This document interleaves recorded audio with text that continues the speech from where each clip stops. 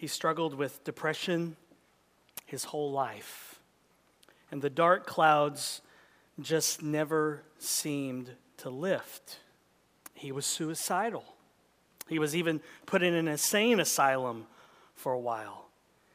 And yet he wrote some of the most deeply moving and deeply theological hymns.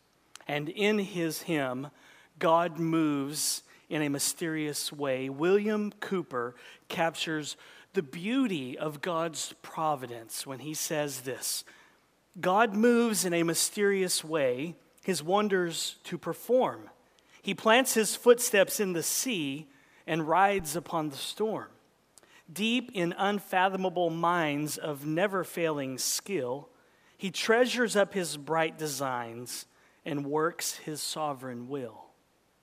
Ye fearful saints, fresh courage take. The clouds ye so much dread are big with mercy and shall break in blessings on your head. Judge not the Lord by feeble sense, but trust him for his grace.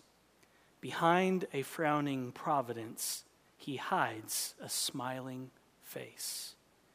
In Esther chapter 5, we will see Esther take fresh courage and risk her life by approaching the king.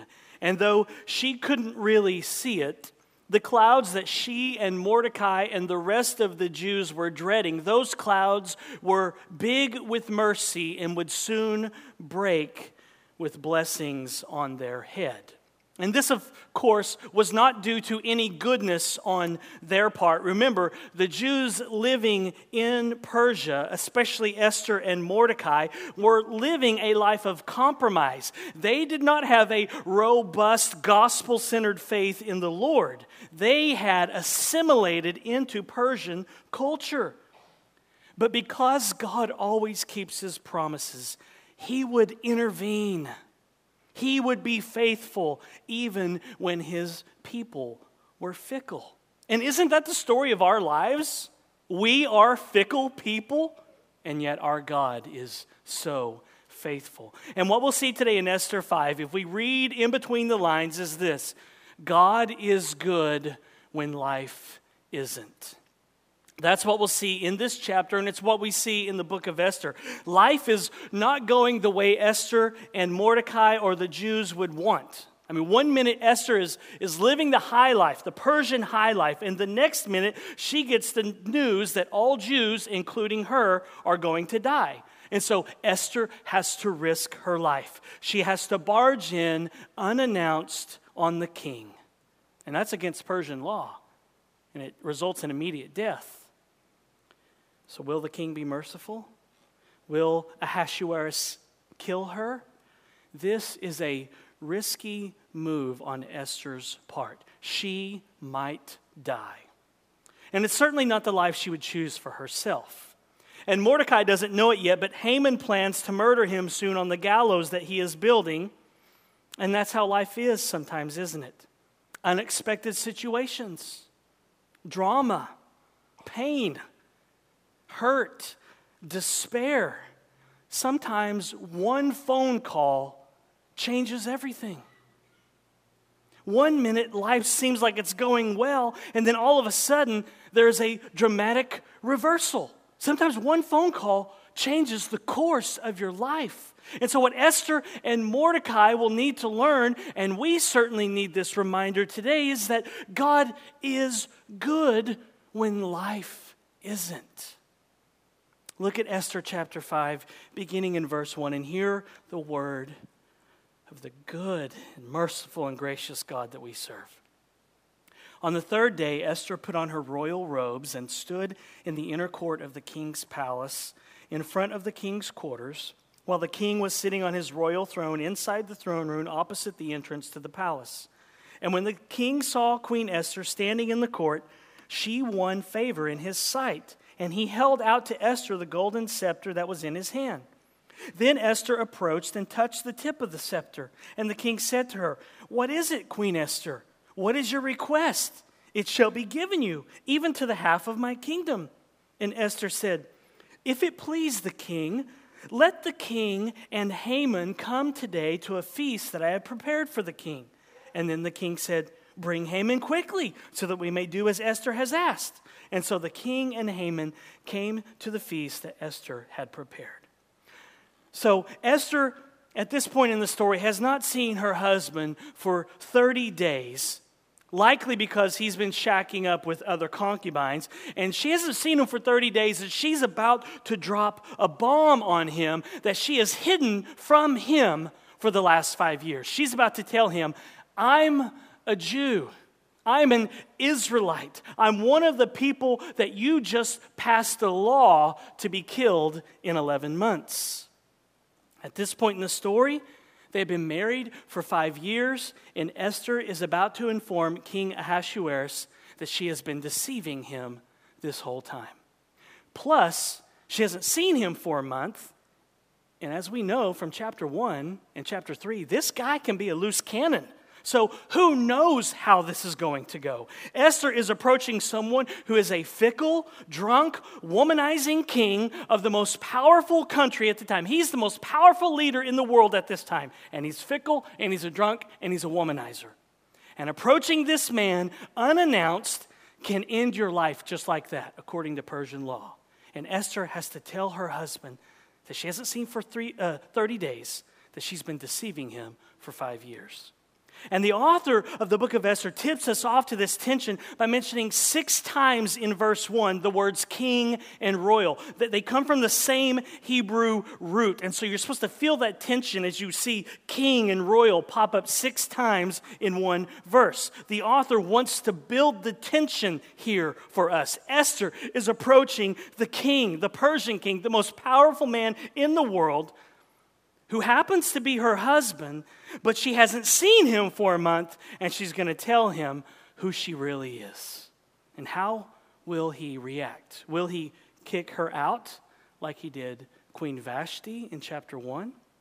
And so Esther enters the inner court, and she just stands there and waits for her husband Ahasuerus to notice her and to call her in to see him. But notice that the text doesn't say that the king granted her favor. It actually says that she won favor in his sight. This girl, like we saw in chapter 2, she knows what she is doing. Just like she did back in chapter 2, Esther wins his favor. I assume that she looked the best that she could in her royal robes, and she maybe even stood there and kind of did that little hair flip thing that you ladies do, you know, kind of where you get your hair up in the little bun, you pull it down, you do that little head shake thing, and the guys are like, maybe she did that. Maybe she blinked her eyes a little bit. Maybe even blew him a kiss. Maybe lifted the bottom of her robe a little to show some leg. Whatever Esther did, it worked. She won his favor. And so 5 years later, and Esther has still got it. She knows how to work it. This girl is shrewd. She is doing everything that she can to win the king's favor. But make no mistake about it, Esther may be a beautiful woman with a great figure and able to win people's favor with her good looks. But this was a very, very dangerous situation. She is taking a huge risk to save the Jews. She is risking her life in this moment to save the lives of her people, the Jews. And sometimes we have to do that. Like I said last week, sometimes suffering is simply the painful payoff of risking love in a broken world. Sometimes suffering is simply the painful payoff of risking love in a broken world. Sometimes we have to take risks and do the right thing so that what is wrong and broken in this world will not continue. And that's why we have a Sanctity of Life Sunday. That's why we are against abortion. That's why we are against human trafficking. That's why we are against racism. It's why we are against any form of abuse. It's why we are against suicide. We want to be a church that God uses to see these things come to an end. We want to be a church that does whatever it can to see abortion end, to make it illegal, even if that means we have to suffer for it. We want to be a church that does whatever it can to make sure that human trafficking comes to an end. We want to be a church that does whatever it can to see racism end. And we've got a long way to go in this country. We want to be a church that does whatever it can to see any type of abuse, physical, emotional, sexual, ending. We want to be a church that helps those who are struggling with depression and maybe even considering suicide. We want to be people that come alongside them and listen and care and love and not just throw a Bible verse at them and tell them to pray. Listen, if you've never struggled with depression, throwing a Bible verse at someone and just telling them to pray and be happy in the Lord does not work. You're not the person to talk to them then. Maybe you just need to pray for them. It's a real problem, and unless you've ever suffered it, you just don't understand. And so we want to come alongside people who struggle. And I've had seasons of debilitating depression, so I know what it's like. We want to come alongside people and love them and listen to them, which is exactly what John Newton did with William Cooper. John Newton, who wrote Amazing Grace, was very pastoral in his care for William Cooper and tried to encourage him and love on him. And that's the kind of church we want to be. And that means that we don't simply just pray. We have to get involved. We have to do our part, which is why on Sanctity of Life Sunday, we put out these baby bottles for you to take and fill up with your spare change or dollar bills or checks and turn them in, and why we encourage you to get involved with CareNet and help them in doing their part to see abortion come to an end. We have to do our part. And watching Esther in Esther chapter 5, watching her do this teaches us this truth. All of the dramatic reversals that occur in this book occur after Esther risks her life. It's only after her risky moves that we begin to see the reversals start happening. So the book of Esther shows us that the deliverance of the Jews comes about by both divine and human activity. Yes, providence is working behind the scenes, but we have to do our part. God is present in this book, even though he is most absent, but we still have to do our part. We have to take risks to see suffering end in this world. And there is a cost to seeing those things end. And sometimes the painful payoff is that we suffer for standing up for what is right. I know a woman in Texas who stood up and exposed the sexual abuse that was happening in a large church in Dallas. And because her family were good members there, plugged into this church forever, because she exposed the sexual abuse that was happening in this large church, her family, who was and still is very much involved in this church, will have nothing to do with her because she stood up. She exposed a pedophile in this church, and her parents will now have nothing to do with her or her husband or her kids, all because she blew the whistle on a pedophile in their church. And now she has a ministry where she's reaching out to make sure that sexual abuse in churches stops and that people are held accountable. She's paying the cost for standing up for what is right. Esther teaches us that we have to do our part to see suffering end, and sometimes that means that we will suffer for it. Sometimes we suffer for standing up for what is right. There will be many times in your life where you have to trust God and do the right thing, and it will be hard. There will be many times when Jesus calls you to something and you follow him in obedience, not knowing what's going to happen next. Uncertainty will come knocking on your door when you follow Jesus as a disciple. And your plans will fall through, and unforeseen circumstances will occur, and they will captivate your heart.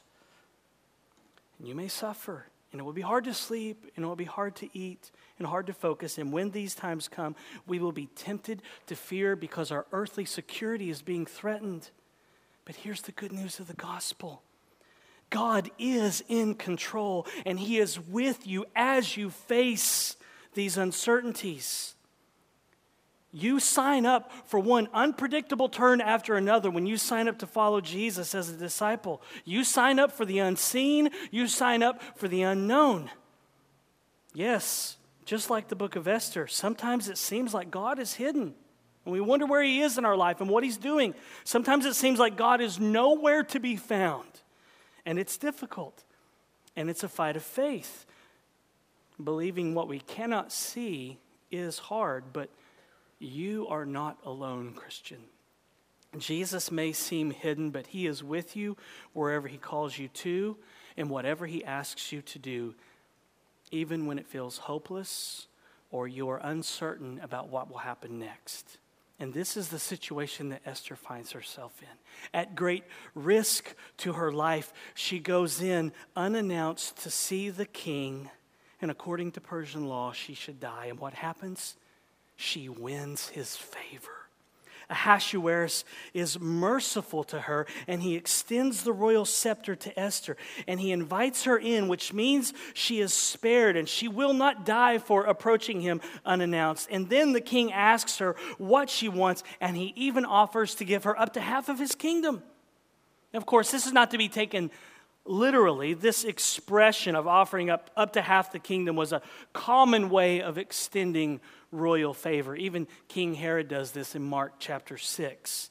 And now that Esther has her husband's attention and she can ask for anything that she wants, like, you know that law that you passed about killing all the Jews, sweetie? Can you veto that thing? That's what you expect, right? That's what you want her to do. Why doesn't she do that? What, was she so scared that she chickened out in that moment? Her nerves have got her so much, she just can't believe he's offered this, and she's confused? Is that what it is? Even though this was a very risky thing to do, I don't think Esther chickened out, and I'll explain why in a moment. So instead of asking the king to save the Jews, Esther instead invites the king to a party, and she tells them that she wants Haman to come to the party too. I told you there are 10 parties in the book of Esther. These people like to party. So how does the king respond when his wife tells him that she has cooked a steak dinner for him and his favorite drinking buddy, Haman, can come too? The king says, let me see. Steak dinner, beer, my favorite drinking buddy, and my drop-dead gorgeous wife. Absolutely, I'll be there. And so Ahasuerus says, let's get the party started now. I'll text Haman right now and tell him to get over here stat. And so Haman comes over, and it's party time. P-A-R-T. Why? Why not, is what Ahasuerus says. Look at verse 6. And as they were drinking wine after the feast, the king said to Esther, what is your wish? It shall be granted you. And what is your request? Even to the half of my kingdom it shall be fulfilled. And then Esther answered, my wish and my request is this. If I have found favor in the sight of the king, and if it please the king to grant my wish and fulfill my request, let the king and Haman come to the feast that I will prepare for them, and tomorrow I will do as the king has said. Another party. Esther, you have the opportunity. He just lobbed you a soft pitch, and this is your chance to knock it out of the park, and you want to say, will you come to another party? Now, she's being very shrewd. And so before we know it, all three of them are at a party. They're drinking wine. And verse 6 literally reads at the banquet of wine, which tells us that there's a separate course at Persian banquets for the express purpose of drinking wine. This was one of their courses. You've got the appetizers, you've got the entrees, you've got dessert, and you have a course for just drinking wine, just drinking beer, and getting hammered. I told you these Persians like to party. The P in Persia stood for party. Now, we may wonder why Esther didn't just ask the king to save the Jews when she had the chance here, but she's actually being very shrewd. When Esther postpones her request, she's not chickening out. She is actually following typical ancient Near Eastern protocol for presenting a request. She starts small, and she will work her way up to the big decision. And Esther knew this after being queen for 5 years. This is how it works. She knew that the Persians liked to make their decisions after they had a few drinks. Both historians, Herodotus and Strabo, report that the Persians typically decided important matters when they were drunk. That's why they're not ruling the world anymore. So Esther knows the Persian system, and she knows that if she gets her husband hammered a little bit, then he might be more open to granting her request. This girl knows exactly what she is doing. And so as they're doing a little day drinking, the king asks Esther what her request is, and she tells him that she wants to throw him another party tomorrow. She tells him that she will reveal her request to Marty at the next party that she's going to throw for the king and for Haman. And so how does King Ahasuerus respond to this request for the second party? He says, let me see. Beer, my favorite drinking buddy, steak dinner, and my drop-dead gorgeous wife? Absolutely, I'll be there. And so at this point in the story, you expect the next scene to be the second party that Esther is going to throw, but it's not. So what could possibly happen in the intervening 24 hours that could add anything to this story? Why not just jump straight to party number 2? Because inquiring minds want to know, is she going to ask the king to spare the Jews, and what will he say? So why not just jump straight to party number 2? Because we all want to know. What could possibly happen over the next 24 hours that could add anything significant to this story? What could possibly happen that could add any more tension to this story? Look at verse 9. And Haman went out that day joyful and glad of heart. But when Haman saw Mordecai in the king's gate, that he neither rose nor trembled before him, he was filled with wrath against Mordecai.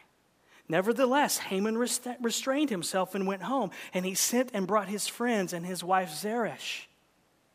And Haman recounted to them the splendor of his riches, the number of his sons, all the promotions with which the king had honored him, and how he had advanced him above the officials and the servants of the king. And then Haman said, even Queen Esther let no one but me come with the king to the feast she prepared, and tomorrow also I am invited by her together with the king. Yet all this is worth nothing to me, so long as I see Mordecai the Jew sitting at the king's gate.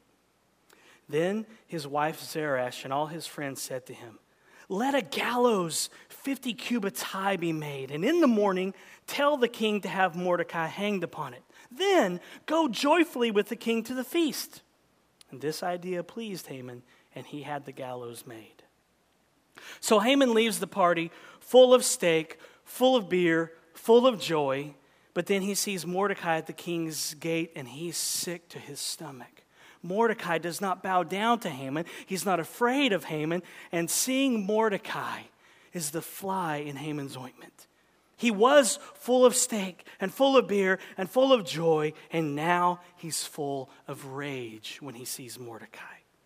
But surprisingly, he doesn't do anything to Mordecai, and he goes home to throw yet another party and to tell everyone how good his life is. So Haman goes home and he gathers his friends and tells everybody how good his life is. He's got a good job, plenty of money in the bank. He's a lot of promotions in his career. He just had dinner with the king and queen, and only he was invited, and he's going back tomorrow for party number 2, and he's got this large family.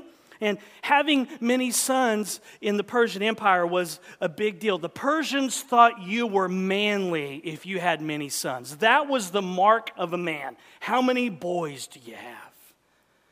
That was the test of manhood. In fact, historian Herodotus says that each year the Persian kings would send a special gift to the man who had the most sons. So Haman is relishing in his new job, his new promotion, how much money he has in the bank, how he dines with the king and queen, how many sons that he has. In other words, this was a good year for Haman. 2016 might have been a rough year for everyone else. It might have been a tough year for y'all, but 2016 was a good year for Haman. It was a record year. All is well. Except that Haman can't enjoy any of this as long as his archenemy Mordecai is still alive. And so what do his wife and friends suggest? Build a gallows and hang this guy Mordecai on it. If this guy is keeping you from enjoying the good life, then kill him in the morning, and then you can go enjoy Queen Esther's second party. Actually, the gallows that are mentioned here were not gallows as we would think of them. The Hebrew word here, which is translated as gallows, is really the word for tree or a wooden object. So the practice of hanging people on the gallows like we think of, like in the Old West, was not this kind of hanging. In the ancient Near East, it generally referred to impaling someone on a stake. And since Haman's gallows were 75 feet tall, it would be hard to impale someone on that stake. So it's likely that part of the height that's mentioned here is the hill on which this stake would be erected. It would be built up high so everyone can see it. He wanted everyone to know what he's going to do to his arch enemy, Mordecai. So Haman probably built this stake on a high hill, and that accounts for the height of the stake. Part of the hill is counted in there. So Haman goes from being happy that he gets to eat steak again at Esther's second party to wanting to impale her dad Mordecai on a stake. Haman leaves the party full of joy and a belly full of steak, and then he sees Mordecai and wants to put a stake through his belly. Haman obviously doesn't value human life. He needed to be in church on Sanctity of Life Sunday, because for him it's, hey, I can kill a guy and then I can go party. And that's what pro-choice people are advocating. We can just kill these innocent unborn babies, and then we can go on our merry way. But let's stop here for a moment. Do you feel the jerk of this ride that we've been on in this chapter? It really seemed like God was moving behind the scenes when Esther secured favor in the king's sight. Ahasuerus was merciful to her. It really seemed like things were going to work out. And then we get this note about Haman's hatred for Mordecai and how he wants to impale Mordecai on a stake. And isn't that how life is sometimes? It seems to be going well. God is answering your prayers, and then all of a sudden, the bottom falls out. Sometimes what happens over 24 hours can change your life forever. And so what do you do when that happens? You have to remember that God is good when life isn't. Sometimes life feels so out of control, and we wonder how God is going to intervene, how he's going to work it for our good. And when life isn't good, we may be tempted to think that God isn't good. But God's word tells us that God is good when life isn't. Psalm 119:68, our scripture reading this morning. You are good and do good. Teach me your statutes. What David is saying is, you are good and you do good. At this moment, I need you to teach me that statute, that truth right there, because I'm suffering. I need you to teach me that you're good and you do good. I need to learn that truth, that principle all over again. And so do we when life doesn't seem good. In his book, A Praying Life, Connecting with God in a Distracting World, Paul Miller says this: you can't have a good story without tension and conflict, without things going wrong. Unanswered prayers create some of the tensions in the story God is weaving in our lives. When we realize this, we want to know what God is doing. What pattern is God weaving? If God is composing a story with our lives, then our lives are no longer static. We aren't paralyzed by life. We can hope. Esther and Mordecai went to bed thinking things were looking good. Little did they know that Haman was building something to impale Mordecai on while they slept. And that's how life is, isn't it? There are drawbacks. There are reversals. There are changes that we don't anticipate. There are changes that we don't even want. We go to bed and life is great. And then we wake up the next day and we get the news that will change our lives forever. Sometimes it seems like life is going one way, and then we get jerked in another direction. And oftentimes it's not a direction that we even want to go in. And so we wonder if God is there. We wonder, does he care? We wonder, is he involved? We wonder, is he really working? These are the questions that come up when life jerks us around. Listen, before we can begin to understand what God is doing in our lives, our circumstances can look all wrong. And that's why it's a fight of faith. And that's why we may be tempted to think that God's inactivity is unloving. when God is absent, when God is hidden and we can't see him, like in the book of Esther, it can seem like there is no hope. When God doesn't respond according to our timetable, when he doesn't show up the way we wish he would, we begin to entertain thoughts that he's not loving or that perhaps he doesn't care. But his inactivity according to our schedule is actually him loving us. His inactivity according to our schedule is actually him loving us. We think that he's being inactive. We think that he's hidden, but he's actually working. He's loving us in those moments. He's working behind the scenes for our good, not necessarily our liking. He doesn't always answer right away, just to help refocus us on him, which is obviously what Esther and Mordecai needed desperately in their life, because they have absolutely assimilated into Persian culture and have compromised and left their Jewish roots behind them. I've told you this before, but following Jesus really is a lot about trusting Jesus now and understanding him later. Trusting him in the here and now and understanding him later. The Christian life is not about trying to figure out what God is doing. It's about faith. It's not about trying to make sense of things. It's about trust. Charles Spurgeon said, "You want always to see through providence, do you not? You never will, I assure you. Honor God by trusting him." Spurgeon is saying, I know you. I know how your heart works because I'm the same way. You want to see through providence. You want to see through sovereignty. You want to know why God is doing what he is doing. You want to see through that. I know you do, Spurgeon says. But he says, I assure you, you never will. So accept that reality, get over it, and honor God by trusting him. We want to know what God is doing, don't we? Some of you today, you want to know what God is doing right now. You're so perplexed. We want to see through providence. But guess what? We never will. We'll never be able to see through God's providence. We might get glimpses in this life, and we will, when we stand before Jesus, we'll know exactly what he was doing. But right now, we just get glimpses. So we'll never really be able to see through God's providence. So we might as well do the one thing that will bring us the peace that we are looking for, is to honor God by trusting him. It's an inescapable fact, grace. While we seek to follow God faithfully in this world, many times we find ourselves in desperate situations and in moments that we would not choose. And that's Esther here. And that's Mordecai. And that's the Jewish people.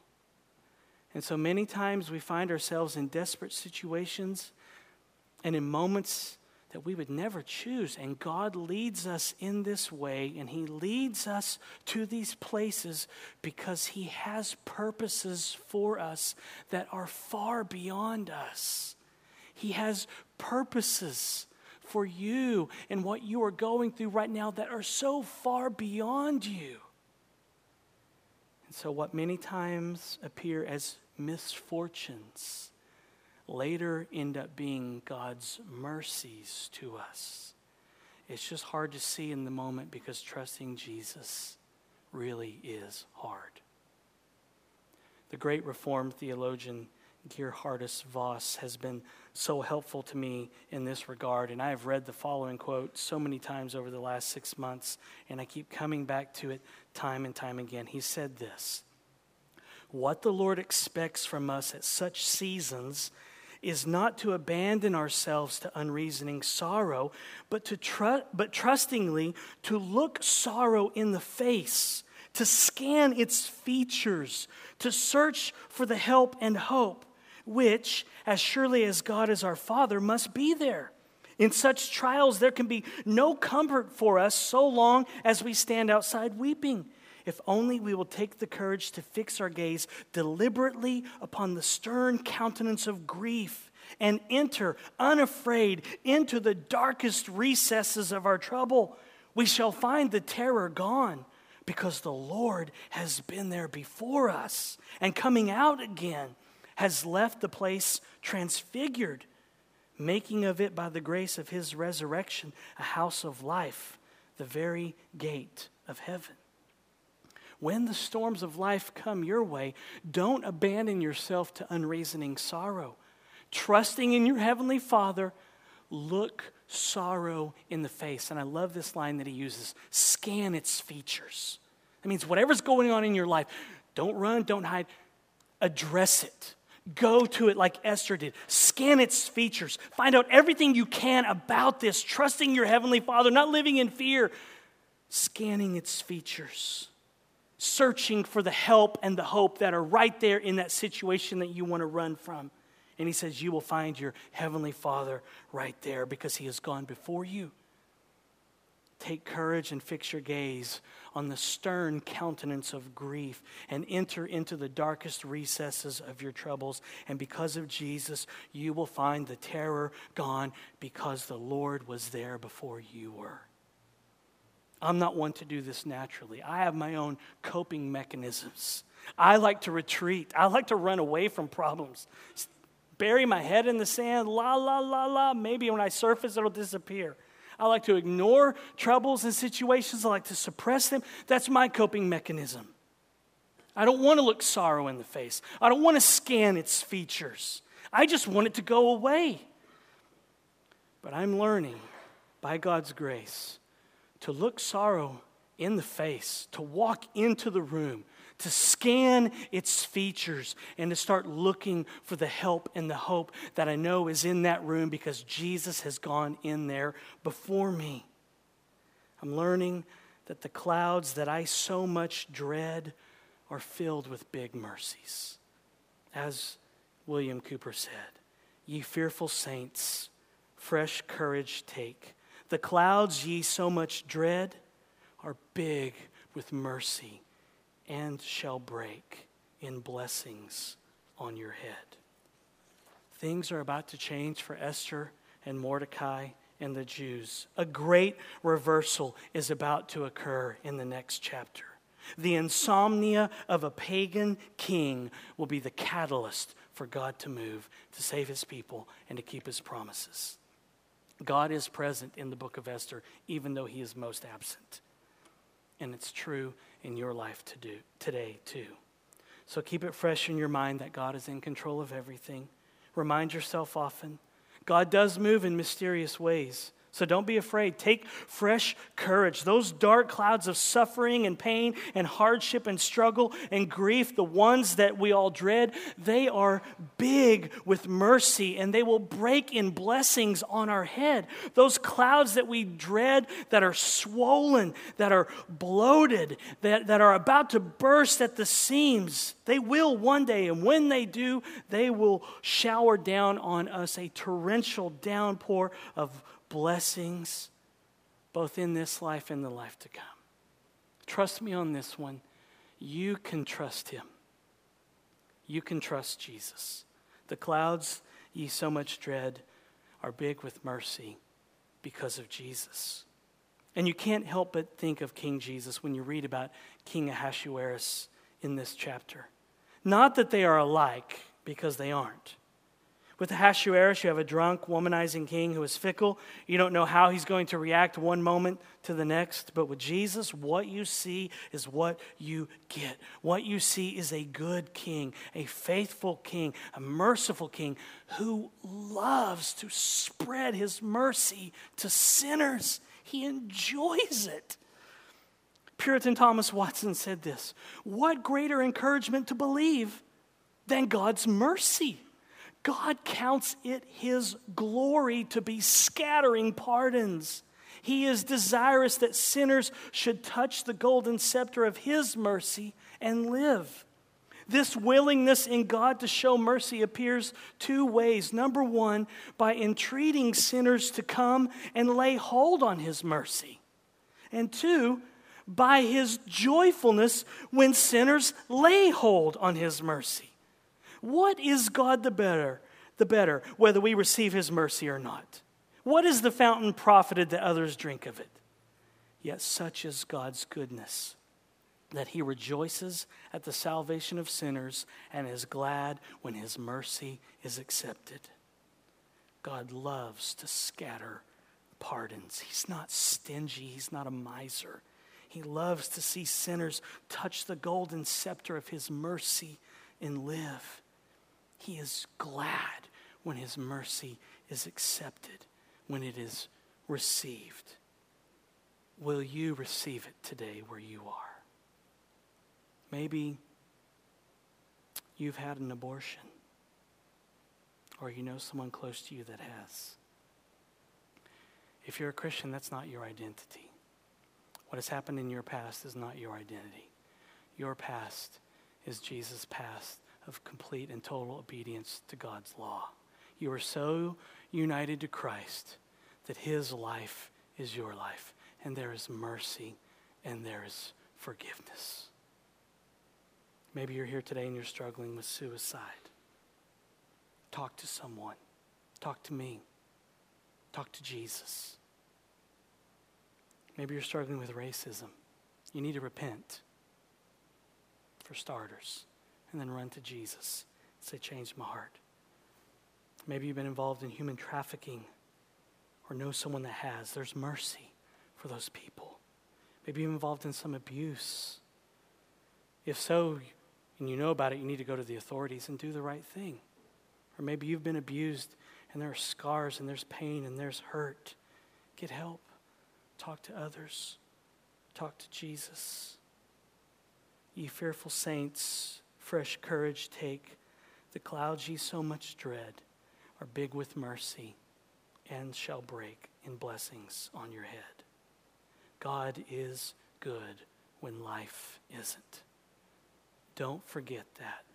You just might need to remember that later this week. Let's pray. Father, we thank you that you are merciful. Merciful to sinners like us, because in so many ways, Father, we have messed up our lives, either through things done to us that we didn't ask for, and there's pain and hurt, or maybe we've inflicted that pain on others, and there's mercy for everyone here. And so we are thankful for your Son, Jesus, that we have a great high priest, a merciful high priest, that we can come into your presence and touch your golden scepter and live. It's only because of him. Turn our hearts to him once again by the power of the Holy Spirit, we ask in his name. Amen.